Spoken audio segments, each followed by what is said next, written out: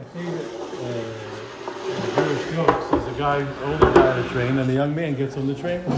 Two Jews, they recognize each other. So the young man sits next to the older man. And at one point, the young man turns to the older man and says, "What time is it?" The older man tells him the time. And then the young man continues. He says, "Where are you going to?" And he says, "I'm not telling you." What do you mean? I said, "Just this, where are you going?" He said, "I'm not telling you." He says, "What kind of thing is it? Two Jews meet you, and I will tell you, what are you doing?" He says, "Listen. So if I tell you where I'm going, I'm going to Minsk, you're going to find out you're also going to Minsk. You guess what I do for a living, what I do. You're going to come and I'll invite you to my house. You're going to come to my house and invite you over. You're going to see I have a daughter. You're going to fall in love. You're going to marry my daughter.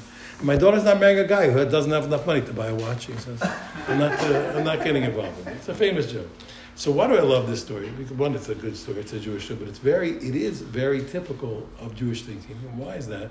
Because you understand, this is very rabbinic. We understand that one thing leads to another. That's classic rabbinic, and I always explain when I was if you're not as old as I, but when I was younger, there were so many horrible books about Torah. They were just idiotic books. Books in English were just so stupid. Every kind of Judaism and Monopoly, Judaism and every kind of nutty, crazy thing was going on. When they wanted to have Judaism and psychology, the poor guys they went. It was so obvious what to do, and they completely missed the point. All you had to do was analyze every rabbinic law.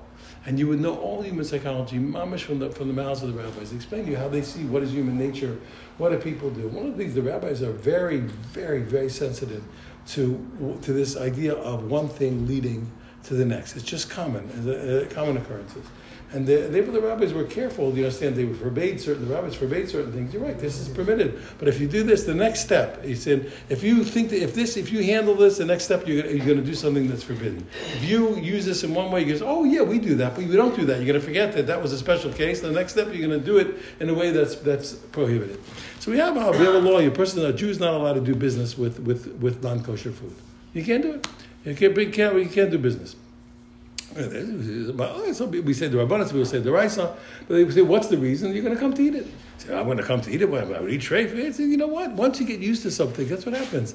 Like I explained here, laws, for example, of we don't want to eat food from non-Jews, cooked from non-Jews. It's almost shulchan aruch, etc. These laws are there to protect us from not intermarrying, because that's what happens. The rabbis don't want people to feel comfortable with it's fine to do business, etc. But you don't want to be comfortable with your non-Jewish neighbors to the degree that you're really comfortable. We don't want you to really be comfortable. Next, what's the difference? We're all the same. It happens naturally. That's the natural thing. So when you see the older Rabbanans, the rabbis understand here. In certain places, the rabbis want us to be uncomfortable. We're busy trying to remove the discomfort. They say, "No, but be uncomfortable.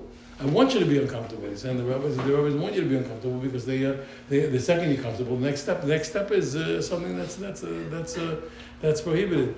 We have to be so thankful. He's saying the rabbis understand that you see yourself in general.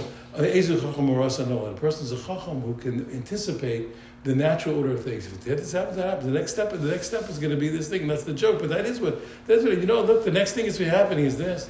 Next thing, this guy's going to be doing this. It's true. It's not a prophecy, but that's human nature. So the rabbis understand that certain things just don't work. So I told you, Jewish men don't have women friends. Period. It just doesn't exist. Doesn't exist because it's not supposed to be, because you're going to talk and this and that, and we can get a normal. You're not supposed to have a normal relationship with any woman besides your wife. Period. Goodbye, Charlie. Because you don't want it.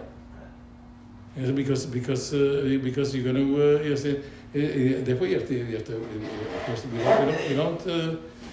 we don't behave in ways that allow us to be too familiar. That's the point, and that's correct. They say it's not just a question of what I want to explain. It's not just a question of being overly cautious or super cautious. It is, of course, we're being cautious because we want to fulfill Hashem's Torah, but it's also understanding this is how God made human nature. That's how God made human nature.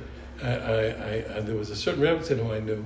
So when her boys became teenagers, so the boys would say, "Mommy, it's really hard." You say, "What is it?" The girls are pretty, and I want to look at them, etc. She said, "Wait, first, 1 minute. First, I want to say thank you, Hashem. Thank God you're normal. Baruch Hashem, thank you, my children are normal." So now let's talk about how you'll behave properly. But first, Baruch Hashem, that's human nature. Thank God. You're a normal person. That's human nature. Very good. Now let's talk about what to do. Baruch Hashem. He said, but once you understand something is human nature, so then we don't live in denial of human nature. That was the rabbi's job. This is how human nature is. So the rabbis made their decrees in accordance to understand this is how human nature is. We have to be thankful and understand it. And it's not the rabbis being prudish. That's how the secular world is. But the answer, the secular world is not. They think that they're not being prudish, but they're being as foolish. They're being foolish, right? Because everybody knows that's what happens. What do you think goes on? What do you think is going to happen? What do you think? That's human nature. You're gonna live in. We religious Jews, in the other way, we accept human nature. We accept you, and we even celebrate it. We accept human nature. Since we accept human nature, so we live accordingly. You want to make believe that human nature is not your nature. You're going to be foolish. You'll see. You'll always fail, and they do fail.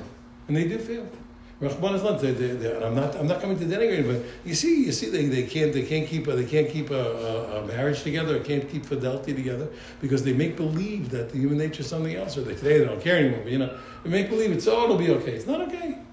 It's not okay if you're going to live in denial of the facts. You're going to be wrong. That's the way it is. So the rabbis understood it. So the rabbis are busy accepting human nature. The other way, what do you mean? Rise above it? They say, yeah, that's good. We'll rise above it. But in the meantime, you don't do that. Don't do that. You want to rise above? That's good, but we're not doing that. What do you mean? Yeah, don't do it.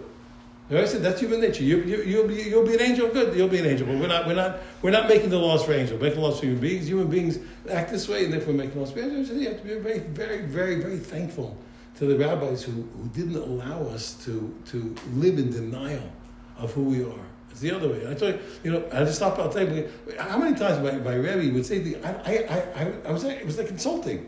How's he looking at me that way? The answer is he looked at everyone the way human nature is, and therefore he spoke accordingly. So what do you mean? Aren't I bigger than that? The answer is maybe in your head you're bigger than that, but you're a human being. You're a human being, and everybody's vulnerable. In your mind, you want to see yourself as an angel. Everybody's human. So that way, you think you're going to outdo you.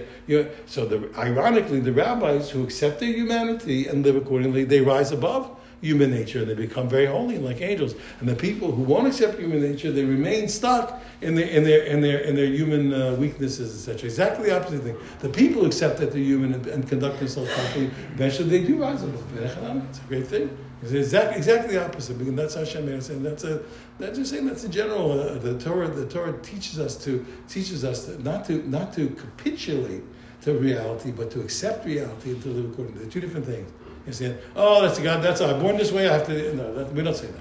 You can live properly, but you're gonna have to live. But if you want to live properly, you have to live properly. You're gonna have to take proper actions and make the proper stopgaps and safety measures to live properly, and then maybe you'll rise above. Thank you.